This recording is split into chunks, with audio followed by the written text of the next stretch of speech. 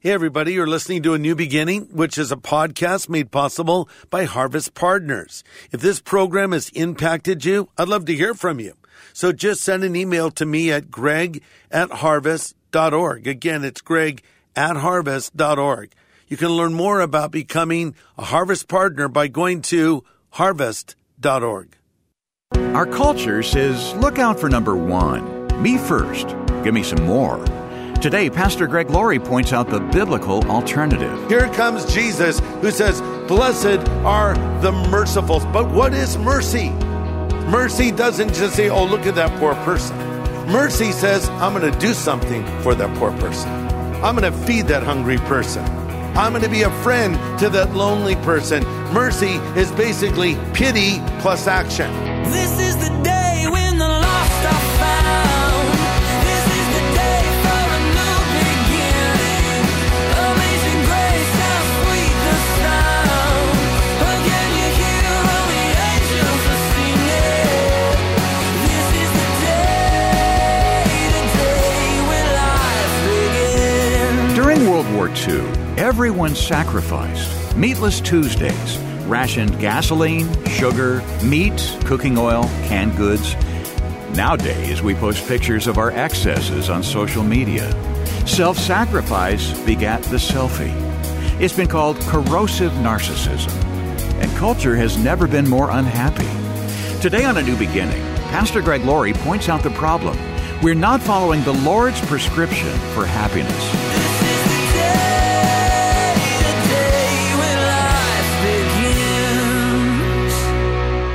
Well, let's dig in. We're in Matthew chapter 5. Matthew chapter 5. And the title of my message is Happiness, What It Is, and How to Have It. God tells us how to be happy right here in Scripture. In fact, in the Sermon on the Mount, the point of entry is what we call the Beatitudes. Another way to put it is the be happy attitudes. If you have these attitudes, you can indeed be a happy person, because each beatitude starts with the word blessed. Blessed are the poor in spirit. Blessed are they that mourn. Blessed are the meek. Blessed are the peacemakers, and so forth. The word blessed is an interchangeable word with happiness. So you could just as easily take the word blessed out and put in the word happy. Happy are those that mourn over their sin. Happy are the peacemakers. Happy are the pure in heart, and so forth. So Jesus is really saying to us repeatedly, this is how you can be a happy person. So let's read them together. Matthew 5, starting in verse 3. Blessed or happy are the poor in spirit, for theirs is the kingdom of heaven. Blessed are those who mourn, for they shall be comforted. Blessed are the meek, for they shall inherit the earth. Blessed are those who hunger and thirst for righteousness, for they shall be filled. Blessed are the merciful, for they shall obtain mercy. Blessed are the pure in heart, for they shall see God. Blessed are the peacemakers, for they shall be called sons of God. Blessed are those who are persecuted for righteousness' sake, for theirs is the kingdom of heaven. Blessed are you when they revile you and persecute you and say all kinds of evil against you falsely for my sake. Rejoice and be exceedingly glad, for great is your reward in heaven, for so persecuted they the prophets that were before you. So let's review what we looked at last time in the initial Beatitudes we took a look at. Number one, if you're taking notes, happy are the nobodies. Happy are the nobodies. Blessed are the poor in spirit. Everybody wants to be a somebody. That'll make us happy, or so we think. Jesus effectively says, happy are the nobodies. Now, when he says poor in spirit, that has nothing to do with how much money you have in your bank account. This is about your attitude toward God. It's poor in spirit. So another way to translate this is happy or blessed is the person who sees the real spiritual condition.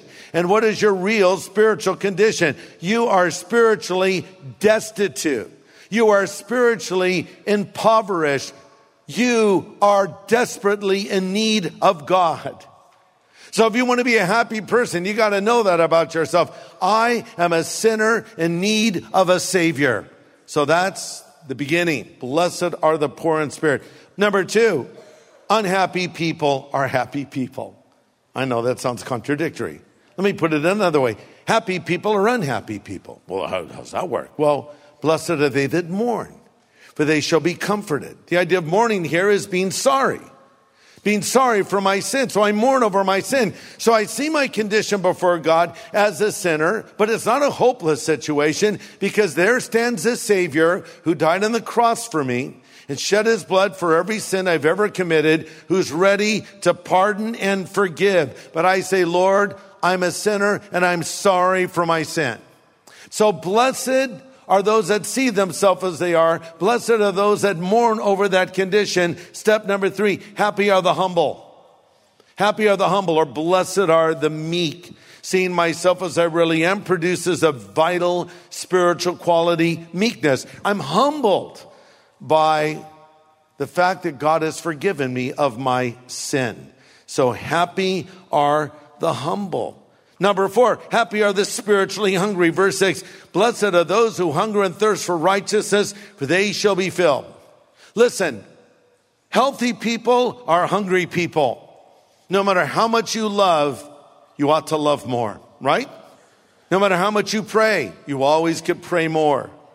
I'm always wanting more of Jesus. And number 5, happy people are merciful people. Verse 7, blessed are the merciful, for they shall obtain mercy. See, as a person of mercy, I understand and empathize with those that don't yet know the Lord. Because I used to be one of those people. I've seen myself as I really am, poor in spirit. I've wept over my condition. I've been humbled. It's caused meekness in my life. I have a new appetite for spiritual things. So I see somebody else that doesn't know the Lord yet, and I have mercy for them. By the way, when Jesus gave these words, Rome was in control of Israel. And the Romans did not value mercy. In fact, a Roman philosopher said, quote, mercy was a disease of the soul, end quote. See, the Romans were all about strength. If you ever look at Roman artifacts, especially statues of Roman leaders, they're always muscular. It's all about domination, bludgeoning people into submission, the will of Rome. And so they saw something like mercy as a flaw, not a virtue. In fact, when a child was born in the Roman world, the father had the right of something called patria potestas, which meant if he wanted the newborn to live, he held his thumb up. If he wanted the newborn to die, his thumb would go down and the child would be immediately drowned. Can you imagine? How barbaric. Oh, is abortion that much different? Especially when people abort a child, in the final months of pregnancy. This is just taking that to the next level. But imagine saying, well, I didn't want a girl, I wanted a boy, so thumbs down. Or I didn't want a boy, I wanted a girl. Or I don't like the way that child looks. So here comes Jesus who says, blessed are the merciful. But what is mercy? It's very important that we know. In Matthew 6:3, the word for mercy is used concerning almsgiving. Almsgiving. It means to help a person in need and rescue the miserable. Let me say that again. Mercy means to help a person in need. Mercy is a sense of pity plus a desire to relieve the suffering. See, mercy doesn't just say, oh, look at that poor person. Mercy says, I'm going to do something for that poor person. Oh, look at that hungry person. Mercy says, I'm going to feed that hungry person.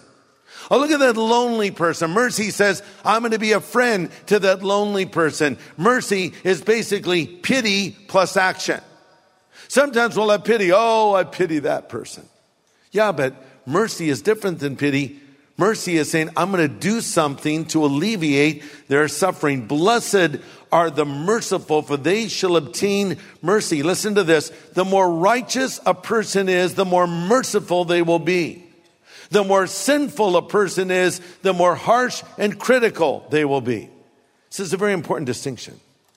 Because sometimes people will, in the guise of spirituality, be very condemning and very angry with non-believers or with anyone that does anything that disappoints them. And they say that's spiritual. That's not spiritual. Godly people are merciful people. And if you're not a merciful person, you don't understand what it means to be a godly person. Who was a greater example of mercy than Jesus? Extending mercy to the woman caught in the actual act of adultery. Extending mercy to the woman at the well, married and divorced 5 times and living with a man at present. Extending mercy to the tax collector Zacchaeus who took advantage of people. Extending mercy to the thief on the cross next to him who was probably guilty of murder. Mercy, mercy, mercy everywhere he went. Blessed are the merciful, for they shall obtain mercy. Coming back to one of those principles we discovered, if you want to be a happy person, be a forgiving person. If you want to be an unhappy person, harbor grudges and be angry with people. You say, but Greg, wait, it's easy for you to stand up there and say that. People have hurt me. Yeah, you know what? People have hurt me too, believe it or not. I'm so adorable. How could that be? We've all been hurt in life. But here's why you should forgive and here's why you should show mercy so you can live a happier life. It's on them. They did that. It's too bad they did that. I wish they hadn't done that thing to you. But I'm going to let it go. To not forgive is like drinking rat poison and waiting for the rat to die. Think about it. It's like drinking rat poison and waiting for the rat to die. Friend, the rat's not going to die. You're going to die. And when you don't forgive and you allow your life to be filled with bitterness and you're not a merciful person, you're going to be a miserable person. Blessed are the merciful, for they shall obtain mercy. Pastor Greg Laurie will have the second half of his message in just a moment. We love hearing when people find help through these daily studies, some in person and even some on the road. Pastor Greg, I listen to your sermons every day on my way to work. I can't thank you enough for your words, humor, and immense love for Jesus. Your messages are so inspiring and eye-opening. I look forward to listening daily. You are a bright spot in what has become a very dark world. Thank you. If you have a story to share, why not call us and let us know? Here's the number, 1-866-871-1144. 866-871-1144. Well, today, Pastor Greg is guiding us in a study of the Beatitudes, those attitudes that lead to happiness directly from the Lord Himself. Let's continue. Number 6, a happy person will be a holy person. A happy person will be a holy person. Now, you know, when we use the word holy, it's often in a negative way. Oh, they're so holier than thou. What does that mean? Well, they're so uppity. And well, that's not a good trait. But actually, we should all want to be holy men and holy women. The Bible says, be holy as He is holy. But we don't understand what that means. We think being holy means that we never raise our voice. And we don't even occupy much space. We just sort of, just take this much space. I'm holy, holy. You're just weird. Okay, that's not holiness, that's weirdness. Maybe if I spell holy, it will help you understand what it means. Instead of spelling it H-O-L-Y, spell it W-H-O-L-L-Y, as in wholly committed. So if you're wholly committed to Christ, you will be a holy person. And blessed are these people who are pure in heart, for they shall see God. What does it mean to be pure in heart? You know, today we speak of our heart as sort of our emotion. We'll say, my mind says one thing and my heart tells me another. What does it even mean, really? Well, my heart is just causing me to want to do this, and I don't know if I should do it or not. Well, sometimes people say, I'm just listening to my heart. Well, be careful, because the Bible says the heart is deceitfully wicked above all things. Who can know it? So when the Hebrews talked about the heart, they did not mean the heart obviously beating in your chest. And they didn't even mean the mere emotional center. For the Jew, the heart, when we talk about the heart, we're talking about the emotional center, but also the intellectual center.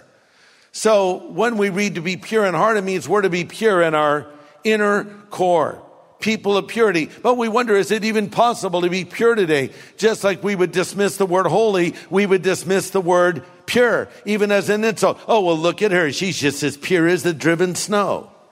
Well, that's a good thing, isn't it? The only thing we like pure is our drinking water. I want it pure.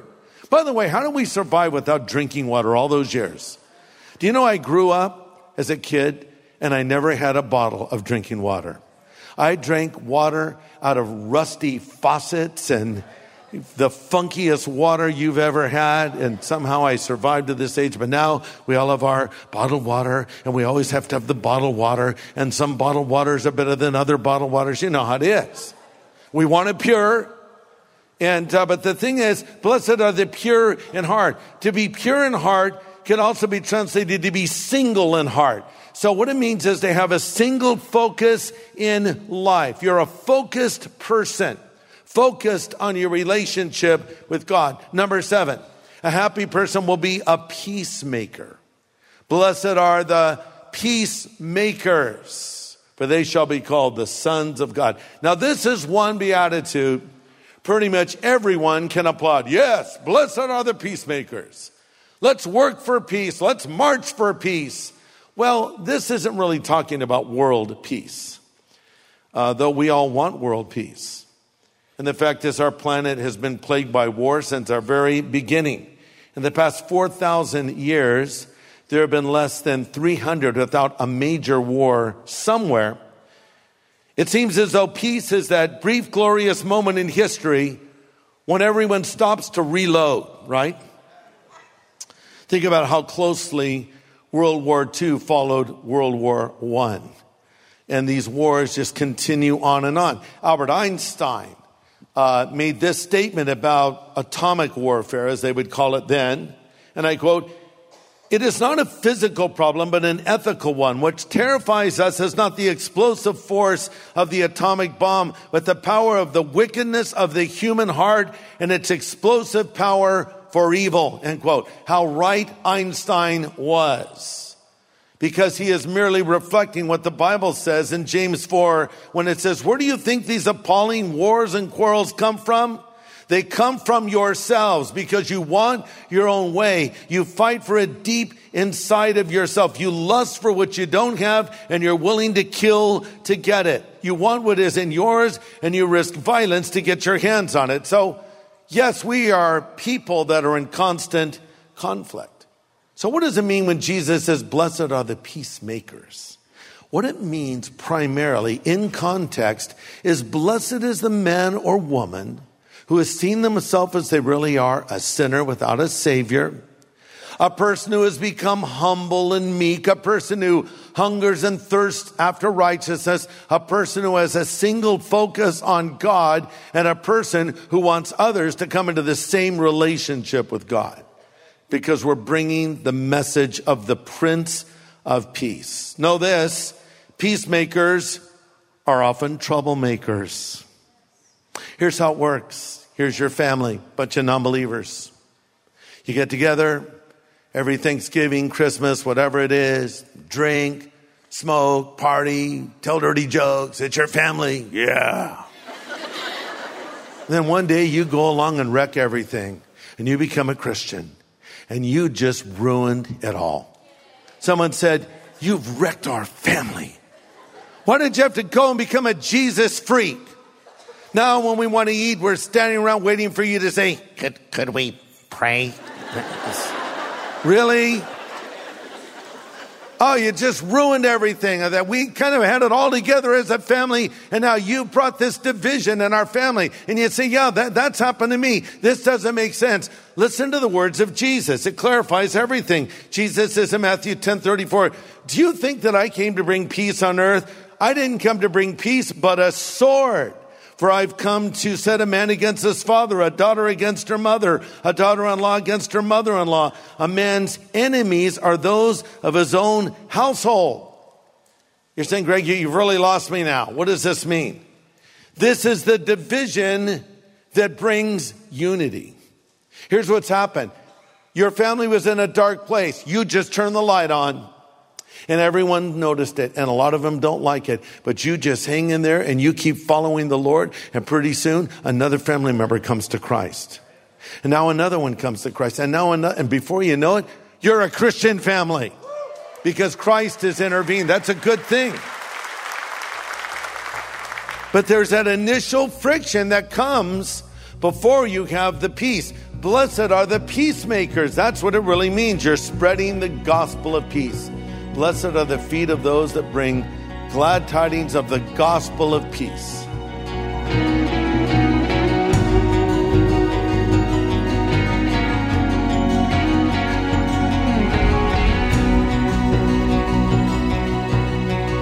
We're seeing how the Lord's prescription for happiness differs from the world's. Pastor Greg Laurie is leading our study of the Beatitudes in the Sermon on the Mount. It's part of a series here on A New Beginning called Salt and Light. Well, Pastor Greg, we're so excited to share the new film Johnny Cash, The Redemption of an American Icon, with our listeners. Yes. We'll have those details in a moment. You know, Johnny Cash grew up in an imperfect home. But I don't know anyone who grew up in a perfect home. There's always drama and stress and pride and disagreement. Yeah. A lot of people may see themselves in the story of Johnny's early life. You saw a bit of yourself in his story. Well, yes, because Johnny's roots were in Arkansas, and so were mine.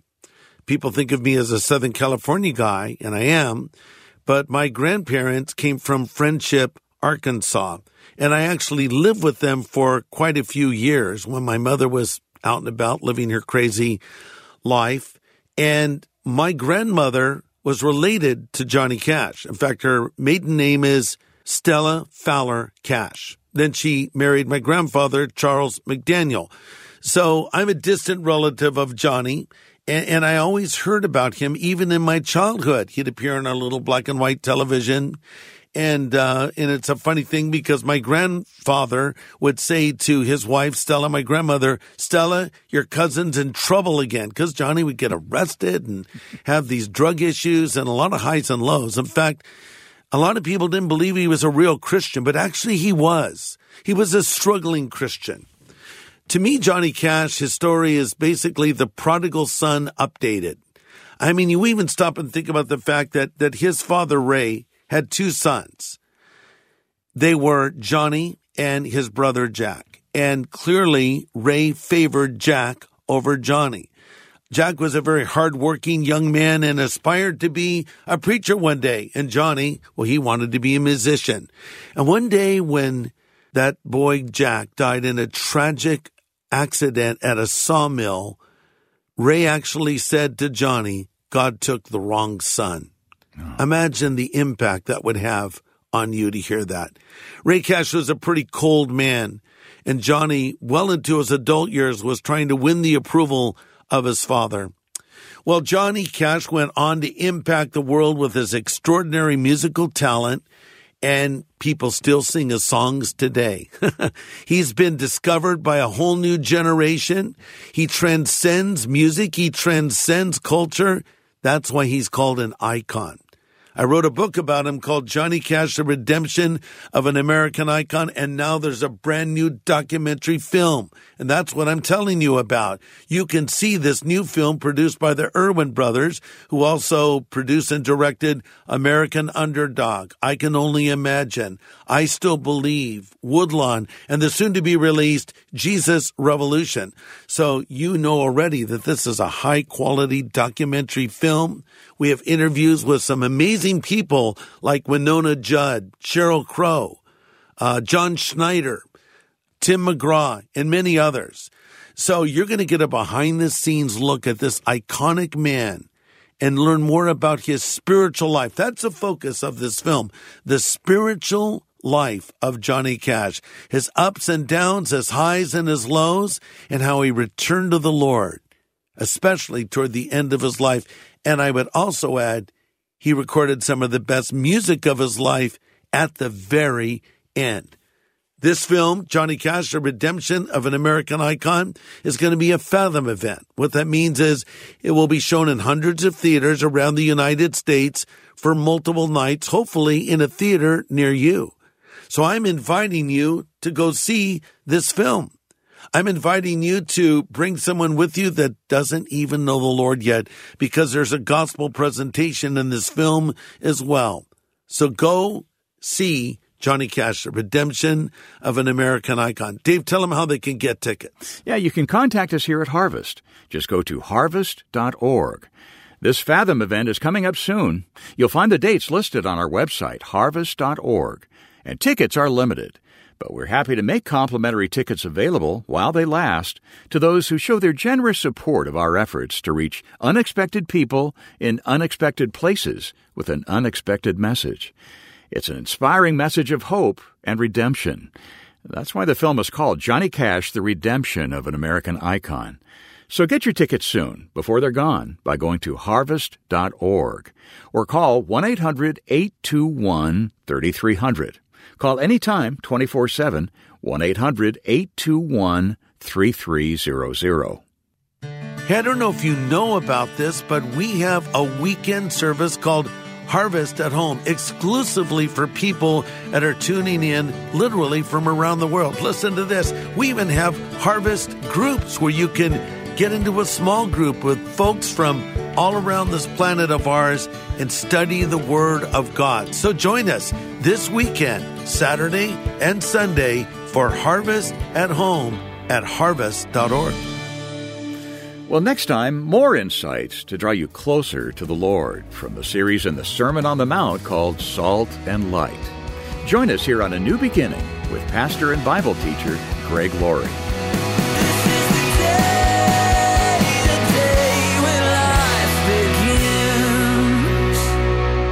Thanks for listening to A New Beginning with Greg Laurie, a podcast made possible by Harvest Partners, helping people everywhere know God. Sign up for daily devotions and learn how to become a Harvest Partner at harvest.org.